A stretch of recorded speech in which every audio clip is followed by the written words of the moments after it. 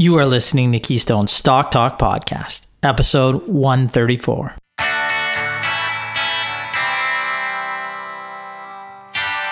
If this is your first time listening, then thanks for stopping by. This podcast is produced every week for your enjoyment, and show notes are found at www.keystocks.com. Come back often, and feel free to add the podcast to your favorite RSS feed or on iTunes.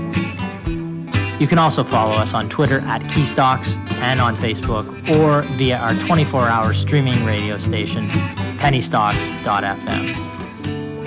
And keep submitting your stocks via the usual social channels or at our website, keystocks.com, for our Your Stock Our Take segment. And we just might review your stock in an upcoming show and let you know if it is a buy, sell, or hold. This week, we start with a brief discussion regarding Warren Buffett's right-hand man's Charlie Munger's comments on trading platforms such as Robinhood.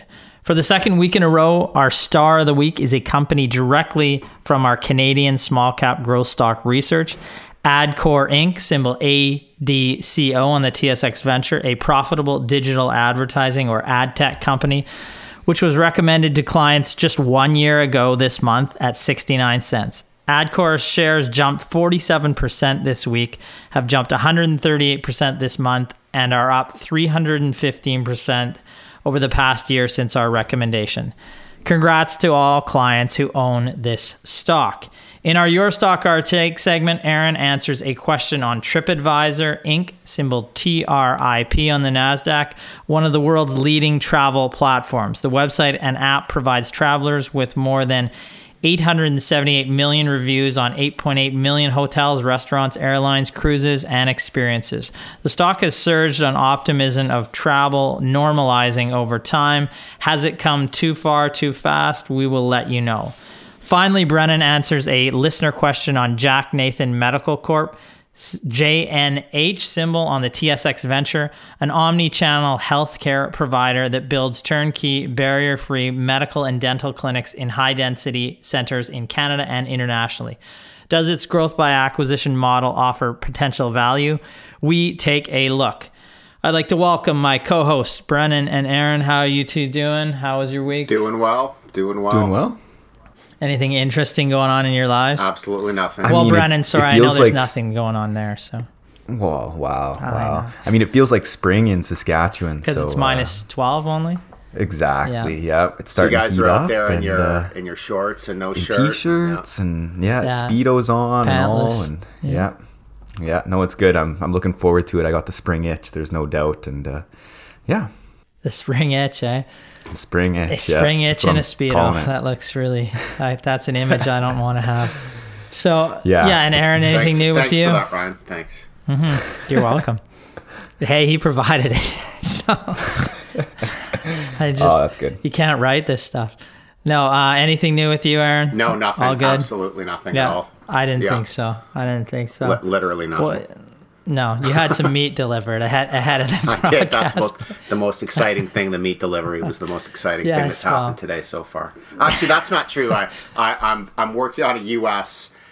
Dividend special report. So let's get back to that meat delivery, though. Forget about the U.S. report. That's what people are. No, it is interesting. Is exciting We're when happy. I'm looking at companies and coming up with ideas and figuring out, how to put together a portfolio of U.S. dividend growth stocks and that's focused and gives people good exposure to different industries and some income and a growing stream of dividends. So that's about as exciting as it gets for me. And No, it is exciting though. We really do look forward to the reports. And myself and Brennan keeping busy. We interviewed a company this morning. Can't tell you, it's a new company, potentially new coverage coming through. The management team screened pretty well, so it was a good call. Yeah, I enjoyed it. Now, it was. Now, we're going to talk briefly at the start about Charlie Munger, the vice chair of Berkshire Hathaway, longtime business partner of Warren Buffett. He issued some strong condemnation of the businesses, he said, enabled the frenzy or the recent frenzy of speculative trading by retail investors, namely the Wall Street bets, the GameStop, those headline that he's a 97-year-old investor. He's been around the block a few times, speaking during the Q&A period at the annual general meeting of shareholders of the Daily Journal Corporation in Los Angeles. He talked about the recent run-up in these heavily shorted stocks like GameStop. I'm going to read his comments here because I think they're pretty instructive. He said, that's the kind of thing that can happen when you get a whole lot of people who are using liquid stocks to gamble the way they would be betting on racehorses. And the frenzy is fed by people who are getting commissions and other revenues out of this new bunch of gamblers. And of course, when things get extreme, you have things like that short squeeze. It's not generally noticed by the public, but clearinghouses clear all these trades, he said. And when you get as crazy as they were in this event you're talking about, there are threats of clearinghouses failure. So it gets very dangerous, he said. Now, he went on to say that it gets really stupid to have a culture which encourages as much gambling in stocks by people who have the mindset of racetrack bettors. And of course, it's going to create trouble, and we saw it do that, as it did, he says. He said he had a very simple idea on the subject. I think you should try to make your money in this world by selling other people things that are good for them, he said. And if you are selling them gambling services where you rake profits off the top, like many of these new brokers who specialize in luring gamblers in, I think it's a dirty way to make money, and I think that we're crazy to allow it.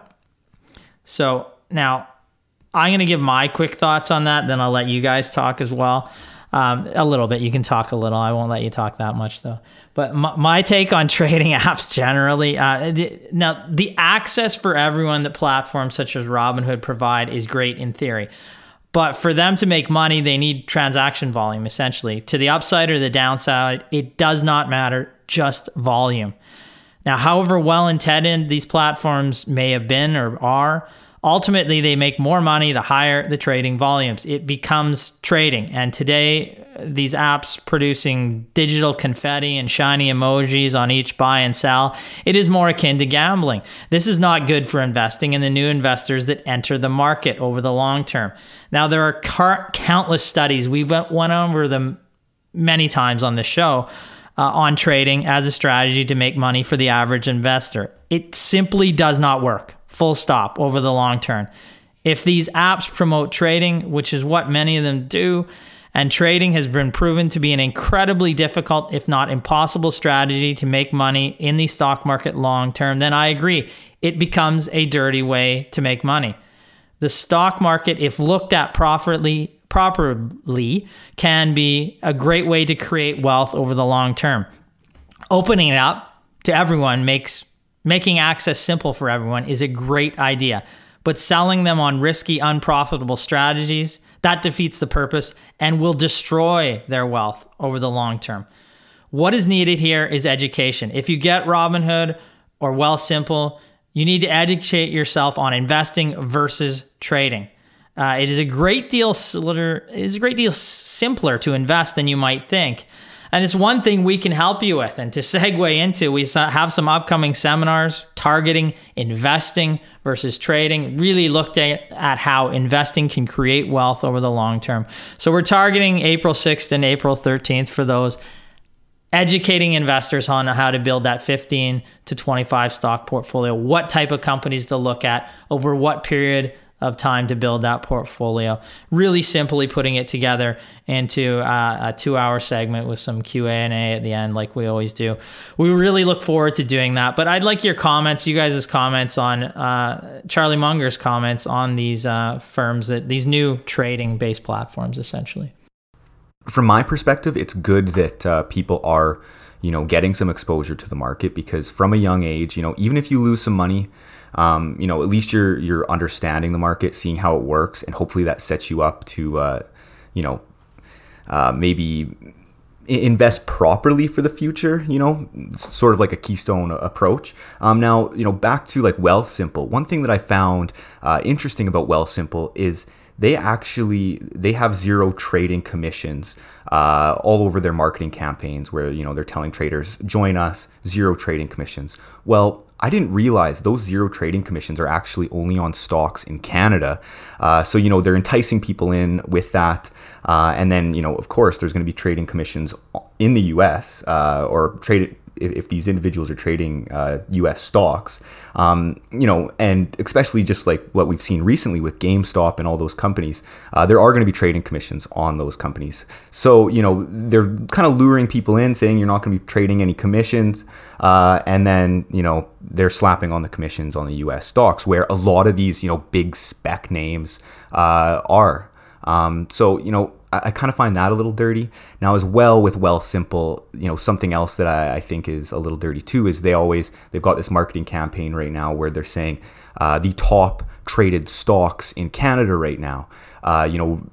Realistically, people shouldn't really care too much about what stock is being traded the most right now by new users. They should be looking for profitability and cash flow and good growing businesses. Get rid of this nonsense and all this hype. Anyways, that's just my little rant and 2 cents. Yeah, I mean, like we said, inherently the platforms themselves aren't evil, or access for everyone is great. It's just they are set up to make money off the volume of trading, and it's just trading doesn't work over the long term. So, they're going to be induced to have people buy, sell, and yeah. That's just, I'm your thoughts on that, Aaron? Well, I mean, there's a lot to unpack here, right? I mean, in this whole situation. So when he says that it's a dirty way to make money, I would agree that that's a dirty way to make money. He's referring to Wall Street bets, and in terms of the market manipulation, everybody colluding to drive these highly shorted share prices up, forcing people to cover those short positions. Yeah, I think he's more talking about the clipping that little percentage off, that Robinhood is making, for example, on these trades, and encouraging people to trade. Right. Yes. Essentially. So that is a dirty way to make money. And honestly, there should be some regulation in terms of how you encourage people to trade. Versus invest. We try to educate on. If he's referring to it not being, or it should not be allowed, I'm not sure if he's referring to the marketing campaigns that encourage a trading and speculative attitude, or if he's referring to those trading platforms to begin with. But I mean, I will say that I don't necessarily have a problem with trading itself. I mean, some people like to trade. Most people that trade are not going to make money long term, and I think that it's a lot of work. But the thing that makes a market work, any market, including the stock market, is that the different participants in the market behave differently. If everybody was the same, if everybody was a value investor, or everybody was a growth value investor, or everybody was a specific type of technical analyst, trades wouldn't get done, right? You need people interacting with differences of opinion, different time horizons, different risk levels. So trading in and of itself is not necessarily something that I see is bad for the market. I actually think that it can have a positive effect on the market. But I certainly have an issue with companies that are offering these trading platforms engaging in highly persuasive marketing campaigns that actually encourage people to pursue investment strategies which probably aren't going to work out for them, and which they may not have pursued if not for these marketing strategies. So in that respect, I absolutely agree with them 100%. There needs to be regulation. And I mean, honestly, it's something that's it shouldn't be that complicated to regulate. I mean, you're not telling people what they can and can't do. You're telling large organized businesses that they can't manipulate people into making decisions that they know are probably not in their customers' best interests. I mean, to an extent. I mean, that's essentially what was done with the smoking industry, right? Other industries as well, as there was regulation on the way that they could advertise. So maybe that needs to be applied to this. Yeah, I mean, and there's an ad running out there right now that I've seen many times, just saying, I'm not going to say who it's from, but it says basically something to the effect of, I can buy a share in Air Canada for less than it costs to buy a salad right now. I mean, the question of, yes, you can not a share on a platform like that. You mean a fractional share? Yeah. Well, it's expensive salad, but but the question should be, should you? Like, who cares if you can? The question is should you buy that? Should you and that's how you have to look at the markets. Just because you can buy a share in Air Canada for the same price as it costs to buy a salad, or, like that's a $26 salad or $25 salad, but should you be doing that? And that's the way you should look at investing. Should you be putting your hard-earned dollars behind the business of Air Canada or the business of any stock out there? And if you're just encouraged to buy it for the sake of buying and selling in and out of a company, that's not investing. So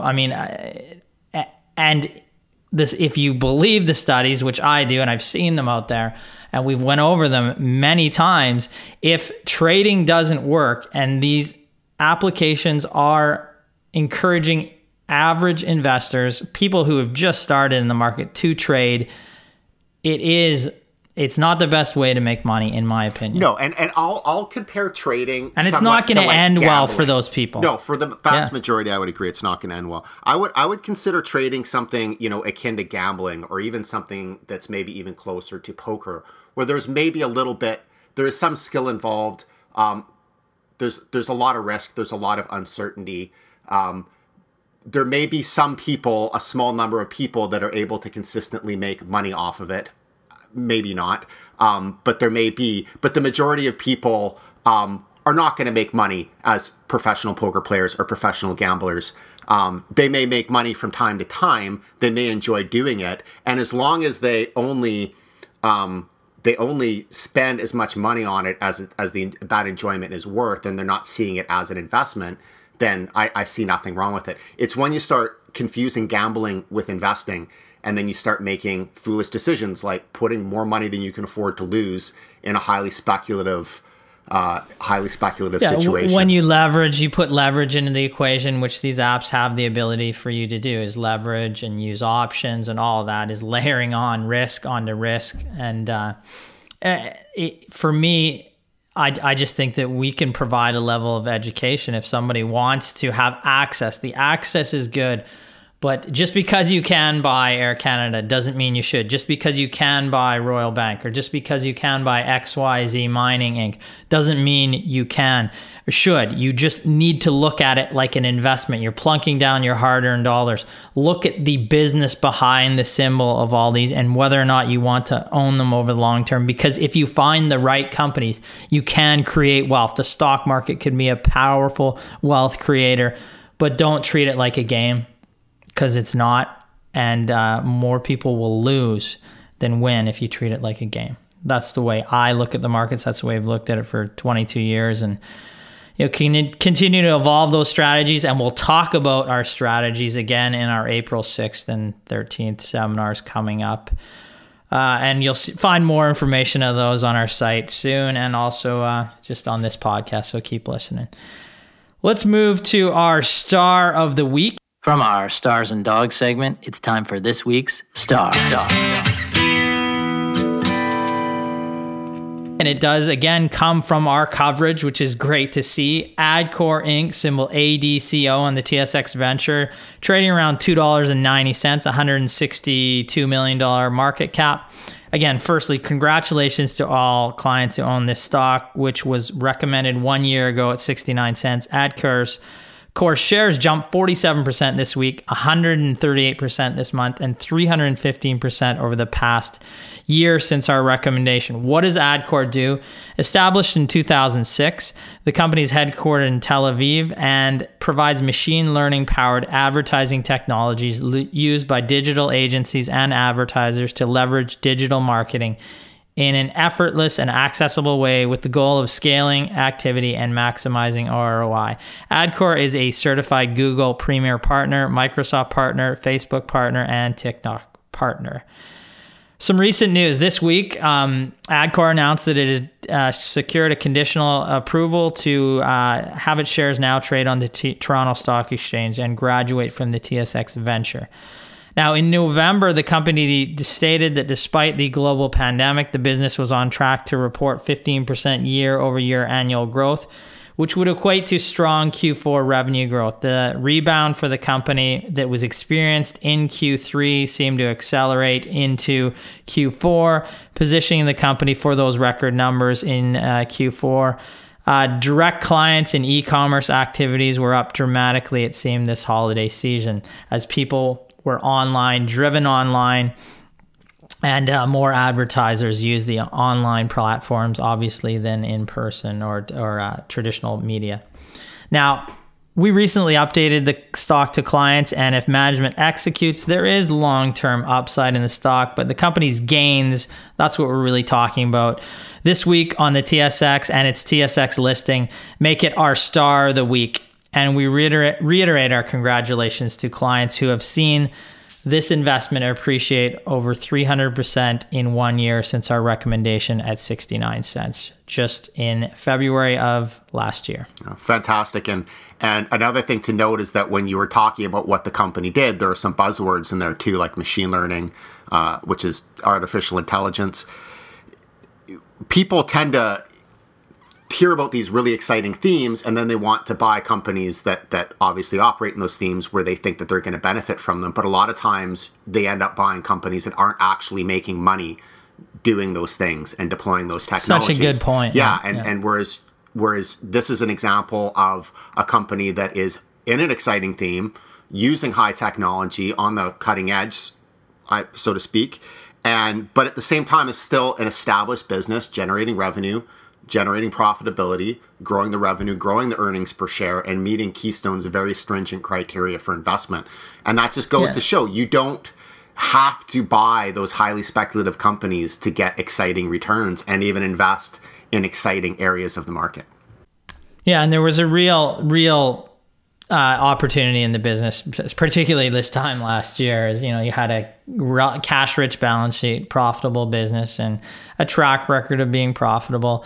And, at that time, trading at very, low relative valuations. So, and the stock has done probably better than we would expect it over the past year. But, when you add, good little businesses that have good profitability, good earnings, good growth, and a path for growth ahead of them, if that's 15 to 25 stocks in your portfolio that have that, you want some large businesses too that have those same criteria as well, and some dividend payers as the core that have that same criteria and that same profile behind them. 15 to 25, we believe over time, the more you add like that with that profile, your portfolio has that fighting chance to beat the market over the long term. Yeah, exactly. And if I could just add my 2 cents, it's like, all of those factors coming together, those exciting themes that Aaron was saying, the runway for growth, which you were just talking about, Ryan. And then, just a couple of months ago, the stock, I believe, was trading at like a 9 times EV to EBITDA. So, when you combine all of these things, it kind of tells an investor, wow, there might be an opportunity here when a stock is only trading at, such a low EV to EBITDA multiple. Anyways. Yeah, and people ask all the time, they bring up some of our top recommendations and do you know that it's going to turn out like that when you invest the company? Like, how do you know beforehand? Like, what do I look for in a company? It's like, well, you never really, we never invest in a company with an anticipation of getting a 200-300% return in a year. In a year. No, that's not typically what we do. But the profile of the company is what gives us the opportunity to make those returns. So once again, it's revenue, so key. Revenue from commercial operations, profitability from continuing operations, growth in revenue, growth in earnings per share, a good balance sheet, a visible pathway to future growth, and a reasonable valuation, or at least not grossly overvalued. And those are the, the more companies you add with that profile, not every company, management won't execute perfectly. The industry will turn against them. So if you have 15 stocks that you buy, anyone who tells you they can have 15 stocks and you're all going to go up in a year, I'd walk out of the room, because that's not possible. And 4 of them will probably not do well for some reason that may be difficult to control. But if the other 11 do reasonably well and 2 or 3 of those do very well, that's what we're trying to do, and pull up your returns over the long term. And that is that is key to the strategy. There's the research, and then which is the primary source of how we try to beat the market over the long term. But then there's the implementing that strategy into that 15 to 25 stock portfolio. And we talk about that all the time. And we'll be talking about that at some upcoming seminars. So hopefully we'll see all of our listeners there. Now we're going to move on. We've got another Your Stock, Our Take segment, a couple companies here. It's time we answer a question on your stock in a little segment we like to call Your Stock, Our Take. Buy, sell, or hold. Aaron's going to start with TripAdvisor. You want to take that one? Certainly. So TripAdvisor Inc., the symbol is TRIP, T-R-I-P. It trades at about $48, $49 per share. It's a $6.5 billion market cap. And TripAdvisor is the world's leading travel platform. The website and app provide travelers with more than 878 million reviews and 8.8 million hotels, restaurants, airlines, cruises, and experiences. In 2019, 60% of revenue was from the hotel, media, and platform segment. So this includes hotel revenue generated through advertising as well as commissions on bookings. The other 29%, another 29% was from the experiences and dining segment. TripAdvisor is a topical company to discuss right now. Travel companies have been some of the hardest hit through the pandemic, as almost everybody has been staying close to home. But now we may be seeing some light at the end of the tunnel. We have vaccines rolling out with some success, and Johnson & Johnson just recently had their new COVID-19 vaccine approved by the FDA as safe to use. Many people are expecting this summer to be at least an improvement over last year's summer, and certainly the prospects for travel should continue to improve over the next 12 to 18 months. People have been locked in their homes for a year now. They want to travel. Travel destinations want tourist dollars. There's a big possibility of a boom in the travel industry once the restrictions get lifted. Where does this leave the travel companies? In the case of TripAdvisor, investors appear optimistic, although maybe a little too optimistic. TripAdvisor could have been a star this week as the stock price is up 29% over the last 5 trading days and 120% over the last 12 months. It is not a surprise to us, however, that these share price gains have not been the result of improving financial performance. Q4 results were released on February 18th.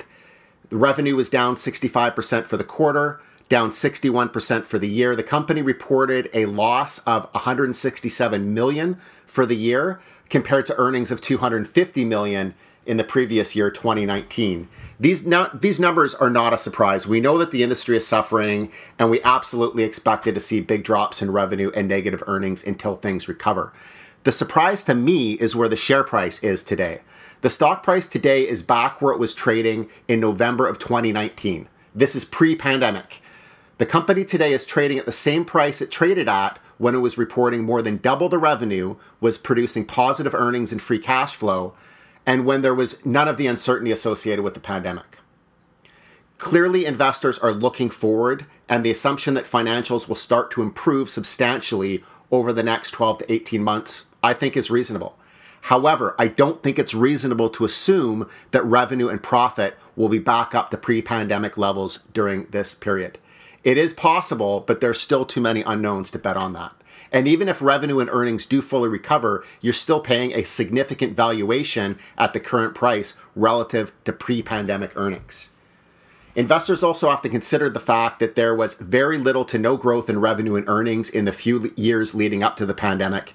The company's share price actually peaked in 2014 and has been on a fairly consistent slide downwards even before the pandemic was a factor. Investors have to ask themselves what they are buying and what they're paying for it. I have little doubt that TripAdvisor's revenue and earnings will recover quite a bit over the next 1 to 2 years, but it's fairly clear that this recovery is already being factored into the share price, and honestly, I don't see any value here. Yeah, I would agree. I looked at those financials over the past, like if you look from 2017 to 2019, 1.55 billion in revenues 2017, 1.6 in 2018, then 1.56 in 2019. So literally no growth over that period. And yet it's trading at right back to where it was pre-pandemic. There wasn't growth in this business over the 3 years prior to that. So getting any type of growth multiple and recovering beyond basically where you were pre-pandemic, it really doesn't make much sense to me. Like there is, like you said, there will be a return to more positive revenues. They will recover, but you've already had the share price and the valuation on the business is where this business was prior to the pandemic. It doesn't make much sense. Yeah, I agree. I think a lot of people are going to be scared to kind of get back into traveling too. Like I know from my parents, for example, I know that they're definitely going to be taking a long break from traveling here for a while. That's a good point. Yeah, you see that. For example, I'm taking a trip as soon as I can. Like Ryan, you're with me, right? We're going down to Vegas or something. We're going. But we're getting the Brendan, hell out of here. Too. But that's a good point, though. A lot of people might not be comfortable doing it, right? Even when restrictions are lifted and vaccines are widely available. So, and tourism's going to recover. It doesn't recover 100 to 100% of the pre-pandemic level. The point you were making too is even if they return right to pre-pandemic levels, if everybody starts traveling again, I mean, there's going to be pent up, right? But if they return, it's still at or above those levels already in a business that didn't have much growth, or at all. So yeah, not a company that we see value in at this present point. So Brennan, you're going to take away the next segment. It's time we answer a question on your stock. In a little segment we like to call Your Stock, Our Take. Buy, sell, or hold. You've got a look at an interesting kind of microcap company, Jack Nathan Medical Corporation. Yeah, so Jack Nathan Medical Corp, JNH, on the TSX Venture Exchange, currently trading at a price of 85 cents and has a market cap of around $67 million. Now, Jack Nathan Medical Corp is an omni-channel healthcare provider that builds turnkey, barrier-free medical and dental clinics in high-density centers in Canada and internationally.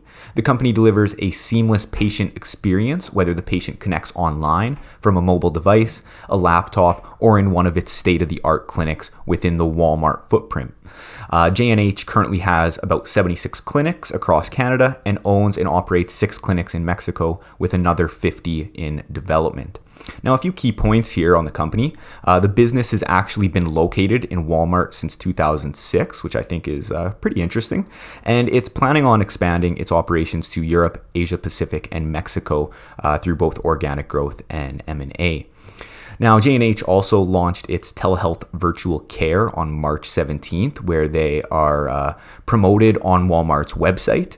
And on May 15th, JNH partnered with Prescribe IT, allowing people to get their prescriptions electronically, which is pretty convenient. Now, just looking at the company's financial results for Q3 of 2020, revenue was approximately $993,000, up about 3.5% from the same quarter last year. Adjusted EBITDA was down 55% to $110,000 from $246,000 this time last year. And earnings were a loss of about $150,000 this quarter, down from a gain of $336,000 this time last year. So just kind of bouncing in and out of profitability there. The balance sheet does look healthy with net cash after leases and debt of approximately $5 million, and trailing normalized EBITDA for the 2020 fiscal year is approximately $1.07 million, providing an EV to EBITDA multiple of approximately 58 times, which I would say is getting pretty pricey. Even if the company can gear into some growth in 2021. Now, looking at the growth opportunities going forward, the company does plan to open up new clinics in Canada and internationally. And like I said, with 50 new clinics in development in Mexico. It also plans to leverage technology such as e-commerce with Walmart.ca, e-prescriptions, patient scheduling, and at-home healthcare to help support organic growth. Now, to conclude on JNH, I like the company has a great partnership with Walmart, which should pave the way for future growth. And it does have an aggressive growth strategy in Mexico regarding the 50 additional stores in development. But I would certainly like to question management and get an idea of what sort of growth figures they are expecting for 2021 and when these additional clinics will actually be operational. Now, I also like that the company has been adding telehealth and online prescriptions to its offering, giving it sort of a little bit of a health tech play as well. And it's also a benefit that the company can increase its marketing exposure on Walmart.ca, which of course is of benefit. Now, financially speaking, J&H has a great balance sheet. They have been growing modestly year over year, but it does trade with a pretty pricey EV to EBITDA multiple. Now, all in all, if the company can ramp up growth in 2021, it's interesting. But I think that it's definitely pricey right now on what kind of income the company is generating. Yeah, no, it's Ryan, I thought you said this was an interesting company. Well, I thought that it was too until I realized that I had a mistake in my analysis previously. Yeah, it was all me. No surprise to anybody, of course. I just thought I would point that out. I think it's an interesting business model. The 50 companies less than there. $1 million in revenue for the last quarter. Pardon? Less than $1 million in revenue for the last quarter. Hey, I was going on some other valuations that I saw from someone else that I have to now take behind the shed and beat. No, I'm kidding. No, but I mean, let's be honest. There'd be, if we interviewed management, some of the questions, if you're doing growth by acquisition, what I would do is say, how many Walmarts can you go in? How many are you in now? What's the growth runway in Canada? What's the growth runway in Mexico? These are the things that we'd be asking management. What multiple are you paying for all these? What multiple are you trading at? Sometimes if a company's trading at a high relative multiple to the companies that they are actually acquiring, if they can acquire them at very reasonable prices, it's actually better than them trading at really low valuations. Although investing right now, we'd like to see it at a more reasonable multiple in the market. It's certainly a company we'll monitor, but there is a pricey multiple on the stock right now. We'd have to see a jump up in terms of adjusted EBITDA or profitability before Jack Nathan made our criteria. I think that's going to end us off for this week. I'd like to thank my co-hosts, Brennan and Aaron, for hosting with me. I'd like to encourage you to keep sending your questions into our Your Stock, Our Take segments, to our Ask Us Anything segment, and to our segments where we do the case for and case against individual businesses or just compare two together. Send those in and we'll endeavor to get to them over the next podcast. Okay, thank you very much. I wish everybody out there profitable investing. Thanks, everyone. Profitable investing.